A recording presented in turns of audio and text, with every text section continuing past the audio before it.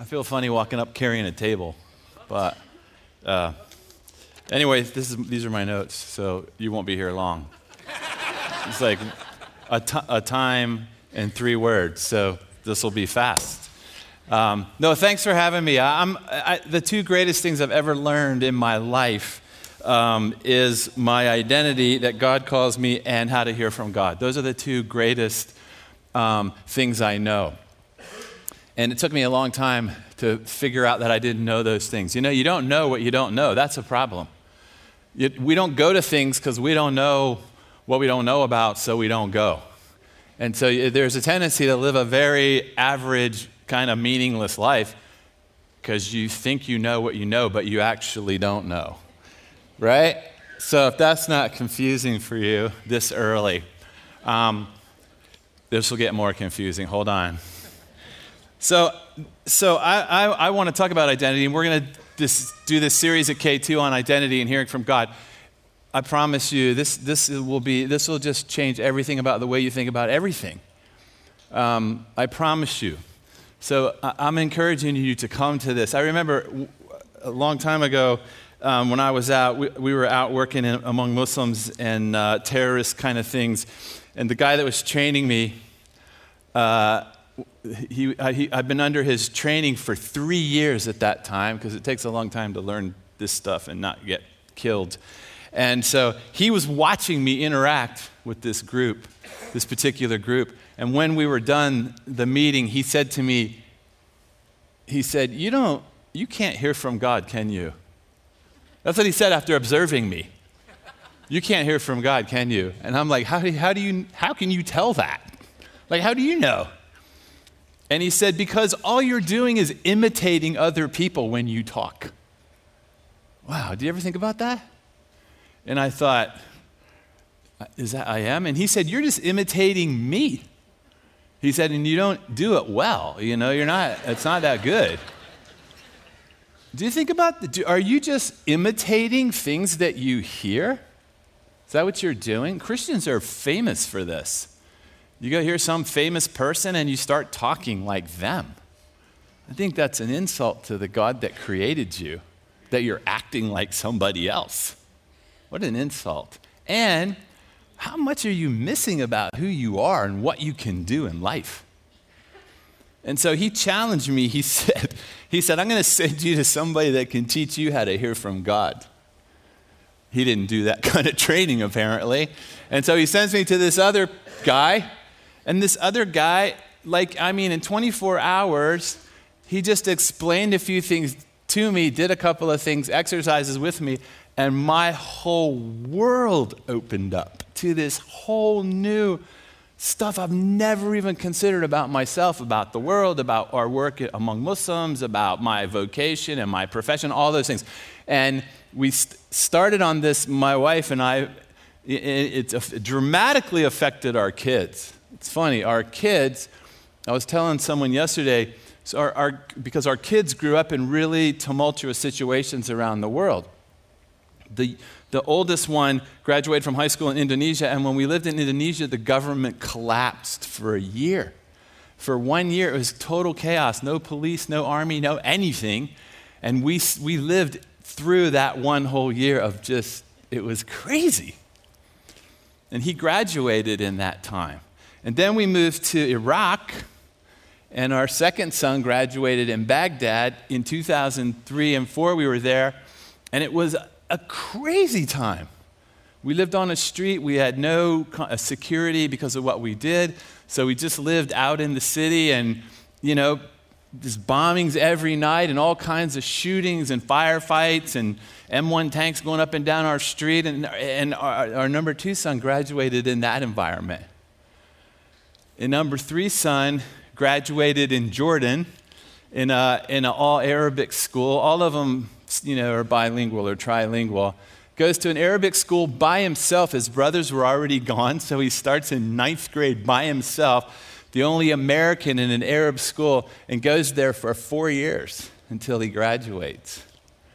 And people ask us, are they okay? Are they all right? And I say, yeah, they're the oldest one. It's interesting. It's fascinating how his identity was shaped in those places.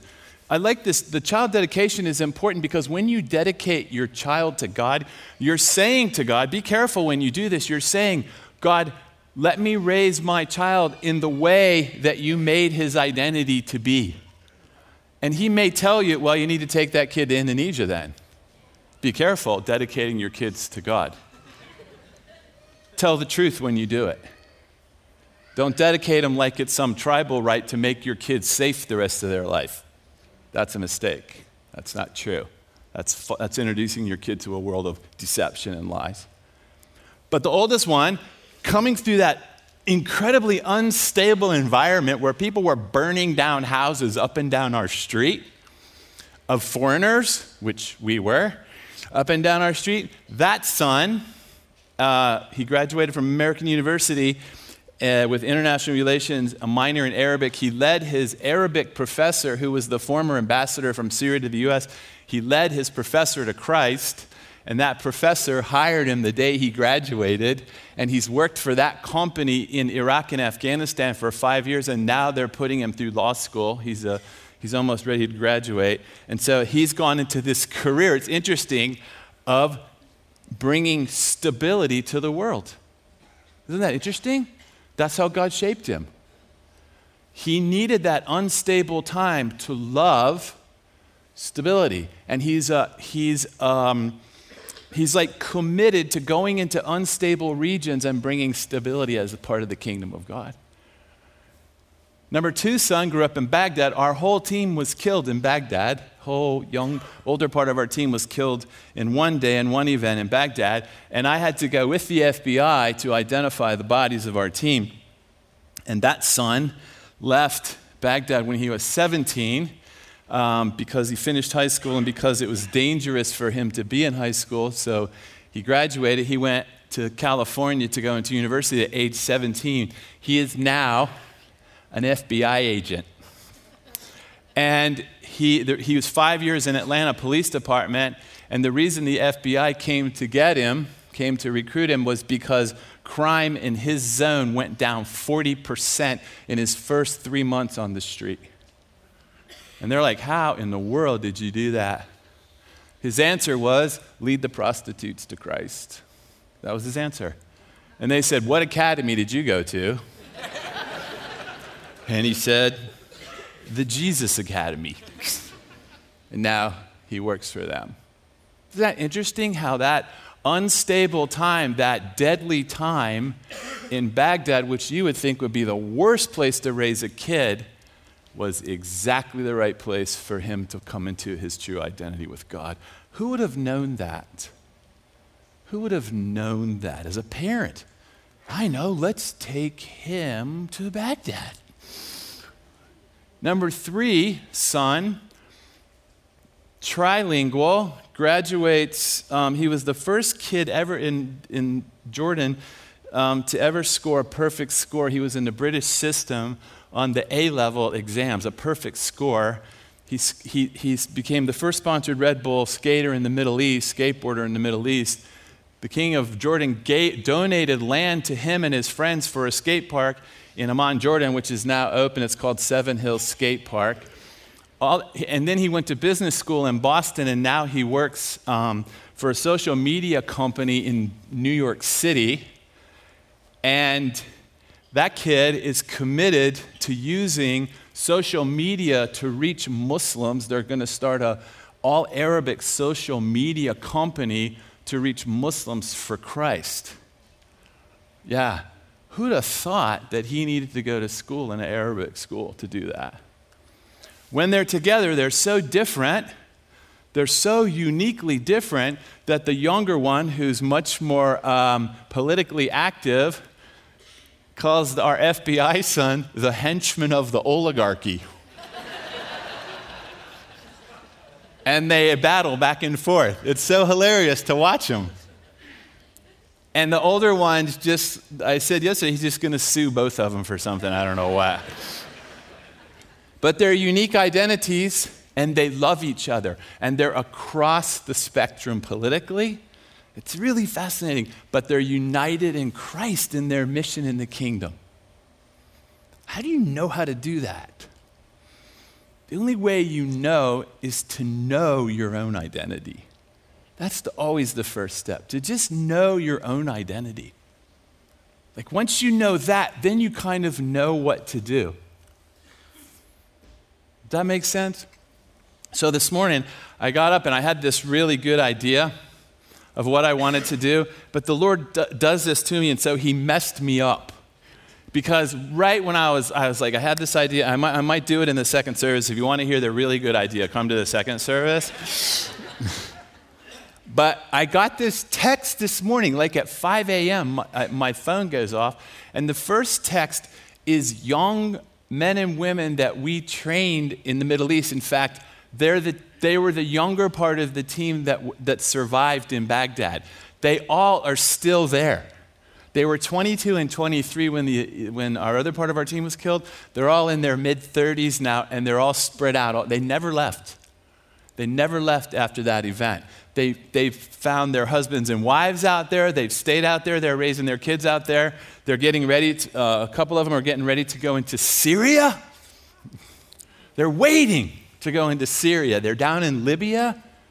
This is how they live. They're crazy. But they know their identities. And they're immortal until the will of God is done in their life. That's what they think. That's what they believe. Anyway, they were texting back and forth among each other about something they're planning, and it's just an honor to be in their link, to watch them talking about things we used to tell them when they were 22. And they're actually doing it. We could never do it. They're doing it. And then the next text was the one that really messed me up. It was this text. So you get these texts that says, "Where are you?" And I don't know who it is. Do you ever get those? Where are you? And is it a trick? Is it a trap? What do you do? How do you respond back? And so I said, "Where are you?" You know, like. And the person texts back, "You don't know who this is, do you?" And then you just, it's just like, "Do I?" It's this little game. Like, how long are we going to play this? Just say your name, please. Anyway, so he sends me his picture. And it's this guy, and it just wrecked me this morning. It was, so I want to talk about identity, obviously, and I want to use Paul, as the Apostle Paul, as a launching point on identity. So I'm going to talk from Acts chapter 9 and Galatians chapter 1. Acts 9, 1 through 17, and Galatians 1, really 15 and 16. That's where I'm going to speak from. But I want to say something about this guy first. So this guy that texted me this morning, his name is Zach. And 3 years ago, I was speaking at something in Houston, and a men's thing, and this man comes up to me and he says, "Hey, I know this guy. He's really struggling. He won't come to church. He doesn't like church, all this stuff. He's a young guy in his 20s. Will you go meet with him?" Every time I put my hands in my pockets, my FBI son said to me, "Dad, when you put your hands in your pocket, people don't trust you." So, sorry about that. I don't have some FBI thing. If you're talking to an FBI, keep your hands out of your pockets. There's something you didn't think you were going to get this morning. You don't know what you don't know, do you? So anyway, so I said, "Yeah, okay." He said he wants to meet with you on Sunday. Well, I was speaking that Sunday in 3 services. And so my wife was like, "Do you really want to go talk to someone you don't know after 3 services?" And I said, "Yeah, I don't know. I feel like I want to meet this guy." So I speak in the 3 services, and when it's over, I go out into the foyer, and the guy says, "Okay, he's standing out there outside. He won't come in the church." I'm like, "What? Is he like a vampire or something? Why? Why won't he can't come in?" And and so my wife is like, "Do you really want to do this? Are you really ready for this?" And I said, "Yeah." So the guy says he doesn't have a driver's license because of he lost, he's been arrested enough times. He doesn't have a driver's license. So I'll take him to a place, and if you just meet him there, or you can ride with us. I'm like, "Nope. I'll get my wife to drop me off, and I'll meet you there." So we arrange it. We go. Donna's driving me over there, and she goes, "This just doesn't sound good, does it?" And I said, yeah, but now I'm super interested in what's going to happen here. So I said, okay, so 60 minutes, be back here to get me. Just like, let's just say 1 hour and be back here to get me. If it's like amazing, I'll just text you and say, come later. She said, okay. So she drops me off. I go into this little restaurant in this strip mall, and I go in there, and the guy's sitting in there. I walk up to him. He doesn't stand up or anything. He just looks at me. He doesn't say anything. And I said, hey, my name's Jamie. He goes, I know. And then I'm not kidding, in the restaurant, he pulls out a cigarette and lights it in this restaurant. And everyone goes berserk. Like, hey, you can't smoke in here. And he gets up and he just starts cussing them out, waving his cigarette at him. I'm like, get my phone out. Donna, now. Come get me now. Like, this is not going to go anywhere. He's going to jail. I'm walking out. And she won't respond. She doesn't respond to me. And I'm like, oh my gosh. And so I say to the guy, look, let's just walk outside, man. You don't have to get in this big thing. Let's walk outside. You can smoke outside. I don't care. It doesn't bother me. Let's go out there. And so he walks outside, and we sit down. And for, 57 minutes, all this guy does is cusses me out. Now, he doesn't even take a breath. It's remarkable. It was I was like, wow, that's amazing. I didn't know there were that many bad words. Like, it was just unbelievable. I was like, and there's another one. Wow. And he's like, and he's just cussing me out, and he hates God, and he hates the Holy Spirit, and he hates Jesus. I mean, he works his way through the Trinity. He does the whole thing, and I'm like, I'm surprised you're not dead. He's cursing God and screaming and yelling, and I'm like, I'm just watching him. I know, and so I figure this guy has to be demon-possessed. So while he's yelling, I just quietly, I'm like, and Satan, I just rebuke you in the name of Jesus. I just rebuke you in the name of Jesus. No effect. I'm like, oh no. This is how he is normally. There's not even a demon here, and this is how he is. Oh my gosh. I'd never seen this. I can't even slow him down. That was my biggest weapon right there. I have nothing else to do except listen to this. So he's cussing me out. Finally, he takes a breath, and I say, who hurt your feelings, man? Who hurt you? Who hurt you? And he just stares at me, and I said, someone hurt you so bad, and I'm guessing it was when you were young, and it was somebody in the church who hurt you, who broke your spirit. Somebody broke your spirit. Who did it? And he just stared at me. And I'm like, oh boy, we're going to break through. And then he goes. And then bam, he just starts again. And he just cusses and swears and cusses and swears. And finally, out of just God's mercy, Donna drives up. And I just get up and I shake his hand and go, nice meeting you. And I jump in the car and drive away. That was the end. You thought that was going to be a good story, didn't you? It wasn't. That was it. It was terrible. And then he texted me this morning. No, I haven't seen him since then. So we're driving away, and Donald's like, how was that? I was like, that was the most incredible thing I've ever experienced. I said 6 sentences, and she goes, that is incredible. That's all you said. No, this guy can talk faster and more than me. And he can cuss he's the most prolific swearer I've ever heard in my life. It was almost genius level. He could make them nouns, adjective, adverbs. Is unbelievable. And Donna's like, well, what are you going to do? And I'm like, I have nothing I can do there. Absolutely nothing I can do there. Nothing. And so I go home, and we do this at the end of the day, just asking the Lord, through the day, is there anywhere through the day I didn't live out my true identity with you? Any time in the day where I walked in a false identity or ignored my own identity that you gave me. And the Lord's like, yeah, yes. And I'm trying to think when. With the guy. That guy? Yeah, that guy. Well, I couldn't even say anything. I know. Why didn't you set up another meeting with him? I'm like, you're kidding. Yeah, I want you to go meet with him again. And then, how you check the receiver, you're like, wait a second, wait. Did you say go meet with this guy again? Like, this guy is so closed up and tight. I tried to cast out demons. They're afraid of this guy. They're not even there. So the Lord's like, no, I want you with him. I want you with him. I want him. I want this guy in the kingdom. I'm doing a work in his life. So I find the guy that hooked me up with him. I say, can you give me this guy's information? I get the guy's information, and I text him. And I say, listen, if you ever want to get together again, I will. I'll get together with you. He cusses me out on the text. Like, yeah, this guy's just multi-talented. This is unbelievable.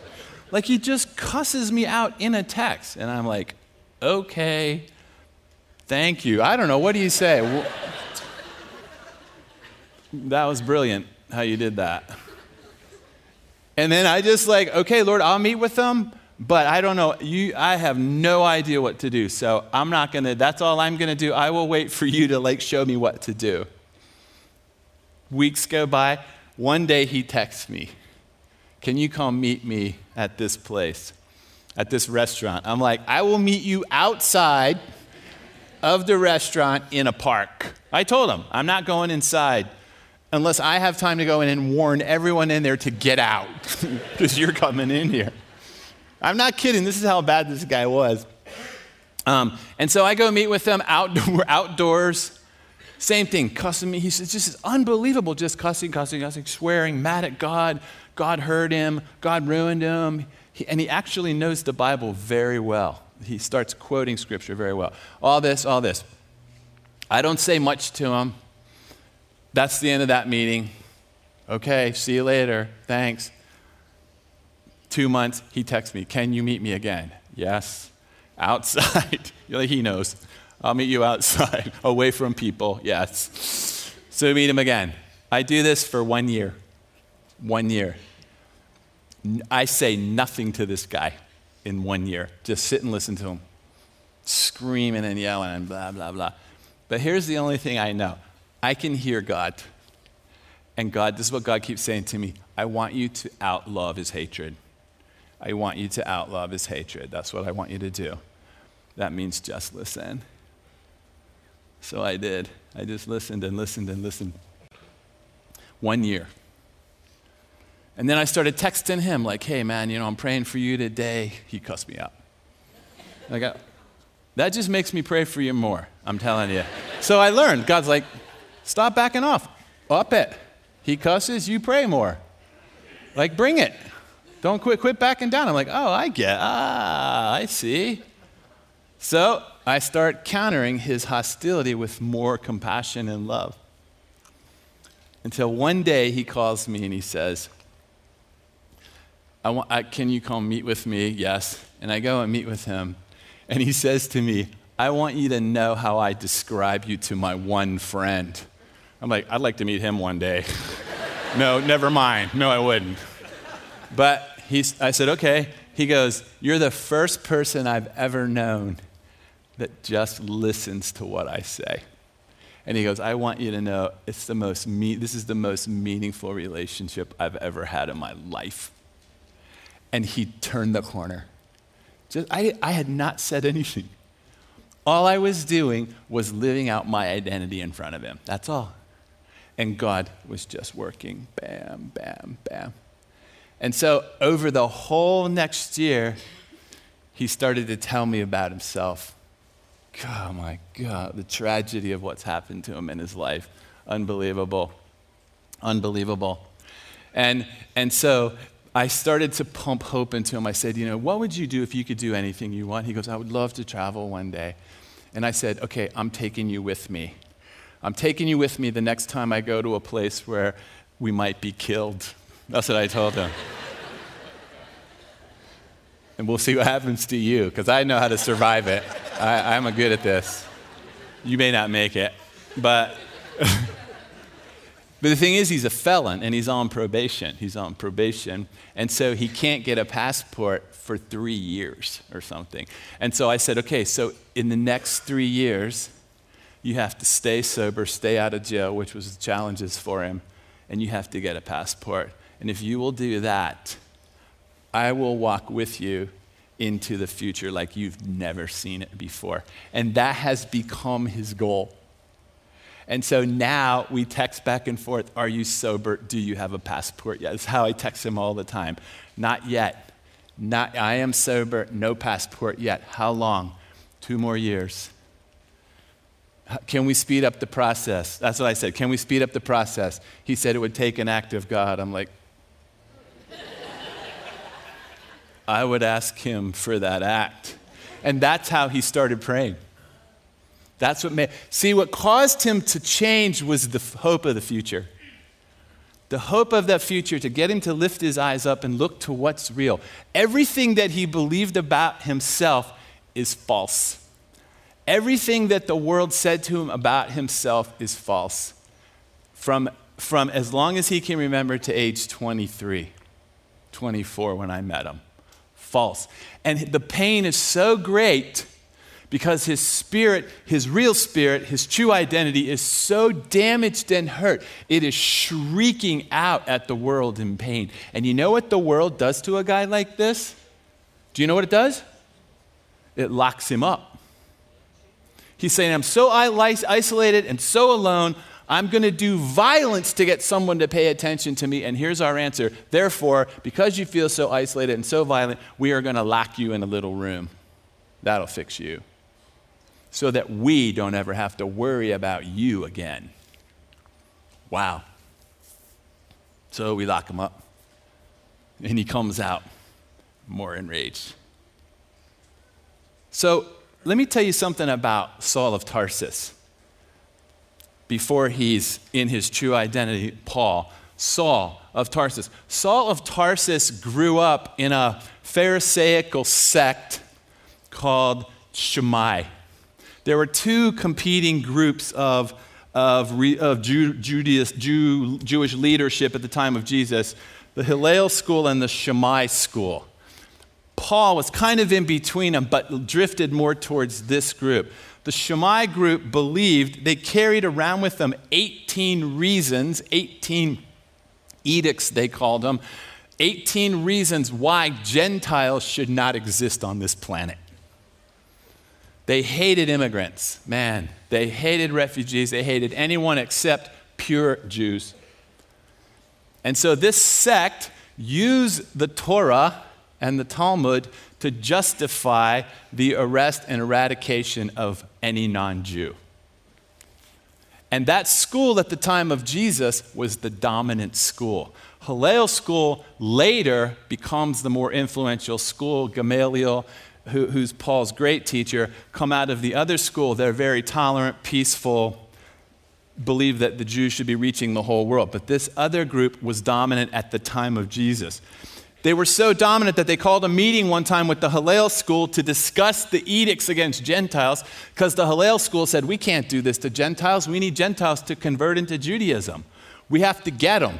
But the Shammai school was like, no way. So they had a debate over whether to have the edicts or not. The Hillel school voted no, and so the Shammai school killed the Hillel representatives. That's how violent they were, zealous. They were for the purity of God's word and the Jewish race. These guys in this school would meditate on the Old Testament. And they meditated on Ezekiel chapter 1. Ezekiel chapter 1 is called the chariot throne of God. If you read that passage, it's Ezekiel describing the chariot throne of God. And so the Shammai school, they were so committed to God, so sold out for God, that their greatest hope was that one day they themselves would see the chariot throne of God and see God on the throne. And they knew that the day they saw that vision, that history would end, they would be made leaders because they were the only ones that were right. That's what they believed. And they were committed to it. And so Saul is tremendously influenced by this group. The saving factor for Paul was he was a Roman citizen, and the Shammai school hated the Romans. So Paul can never quite get all the way in to that zealousness. It kind of bothered him in his false identity, but in his true identity, it was God's mercy that he was a Roman citizen. It protected him from this kind of total fundamentalism that would have just made him a lunatic. But he was pretty zealous. And see, we know in Acts chapter 9 that Saul is going around, and the description is he's breathing out hostility towards the followers of Jesus. He hates them. He despises them. And so he's traveling around arresting them and having them killed. That's what he's doing. That's what his identity is doing. In that identity, he's filled with frustration and hatred and fear. He's afraid, what if we don't become pure? What if the Gentiles take over and the Romans already rule us? What if we lose? What can we do to protect our people, our nationality, our ethnic group? How can we protect it? We've got to get rid of these other people. This is what he's doing. And so he's going around having them arrested. And when they travel, these guys in the Shammai group would meditate. When they ever had free time, they would look up and they would meditate on the chariot throne of God. And so Saul is riding one day to Damascus, and probably that's what he's doing. He's looking up and he's praying, God, one day let me see your throne room. Just like Dave said, God asks us to come into the throne room right now. And so he's looking up like that at the throne room, and suddenly he sees it. There it is. And it's stunning. And here's what he expects. It's gonna be God, and God's gonna say, well done. You are right. Thank you for purifying the world for me. You are right. You're a leader. History's gonna end, and you're it. You're great. Fantastic. That's what he expects to happen. But he is so wrong. He is so wrong in the way he thinks. And so are we most of the time. Because who's sitting on the throne is Jesus. Oops. What are you doing on the throne? And Jesus says, you are not persecuting just my people. You are persecuting me. You are offending and hurting me. And history doesn't end. This is the middle of history, and you, my friend, are wrong at almost every level of who you think you are. And he's blinded by this. Like his whole vision of the future and everything is gone. Like, what happened? And then this believer is sent to him, Ananias, who also needs a vision, because I'm not going to that guy. That guy kills our people. Why would I go to him? If I sit with him, he just curses me the whole time. And then he kills my relatives. Why would I go to him? It takes a vision to get Paul to wake up to what's true, and it takes a vision to get Ananias to wake up to what's true. That God can win terrorists to Christ. Ananias doesn't believe it. Oh, yes, I can. Come. Ananias, come in your true identity, which is an encourager of men, and come over here in your true identity and lead this guy into his true identity, who is messenger to who? The Gentiles. Isn't that funny? He's a messenger to the people he's committed his life to killing and destroying. Why? Why? Because nobody can defend a Gentile believer in front of Jewish law like the expert in the reason why they shouldn't be allowed in, Paul. That's the beauty of how God builds us. That's the amazement of what he's doing in your life. When Paul looks back on his life, he's like, oh my gosh, I was so wrong, and yet it was so right. It's not that God forgave him, it's that God redeemed his past and made it awesome. Do you see that? It's not that he looks back and goes, well, at least he forgives me for all the mistakes I made. No, he made him into something beautiful, a weapon against the enemy in the future. That's what happens when you learn your true identity. It's like, oh my gosh, God, like that was You're going to make that good? You mean there's no condemnation for those who are in Christ Jesus? Yes! That past becomes not a hindrance to me, not a guilt, shame, but it's like a wave moving me forward. Once I was lost, now I am found. Once I was blind, now I can see. Oh my gosh, now I see the whole thing as it really is. And in Galatians, Paul says in chapter 1, he says, in my mother's womb, I was set aside to reach the Gentiles, and at the right time, God made it known to me. Praise be to him. Praise be to him. And every Jew that hated Paul, every Gentile that feared him, thanked God for the day that Paul was born, because he moved into his true identity. What is your true identity? I said to Zach one day, the guy, when I saw his heart start to melt and God start to move inside of his heart, just because I refused to shut him down. I refused to ignore him like everyone else does to him because they're afraid of him. And I said to him, if you could help anyone in the world, who would you help? He said, I would help abused children. Why? He says, because I know what it feels like and I hate abuse. And all that hatred that he directed towards me and God and all that, when he met Jesus, all that hatred turned toward abuse. I hate abuse and I will commit my life with Christ to ending abuse. Who better than Zach? Who better than Zach? And Zach will say, what man intended for evil, God used for good. But I only can see it when I look up and see Jesus on the chariot throne of God saying, this is not your right identity. This is your right identity. Walk in it beyond all that you can ask or imagine. Go now. Free, Paul. Free. All your knowledge of Judaism, beautiful. All of your knowledge of Roman law and Greek Hellenistic thinking, amazing. But now, not destructive, redemptive. Now go, win the world. Redeem the world. Stop killing people. Bring life. Stop being dead and come alive. Stop killing people and bring life. I'm asking you this morning, as you go through studying identity here from God, stop being dead and be alive. Be alive in your true identity, hearing from God.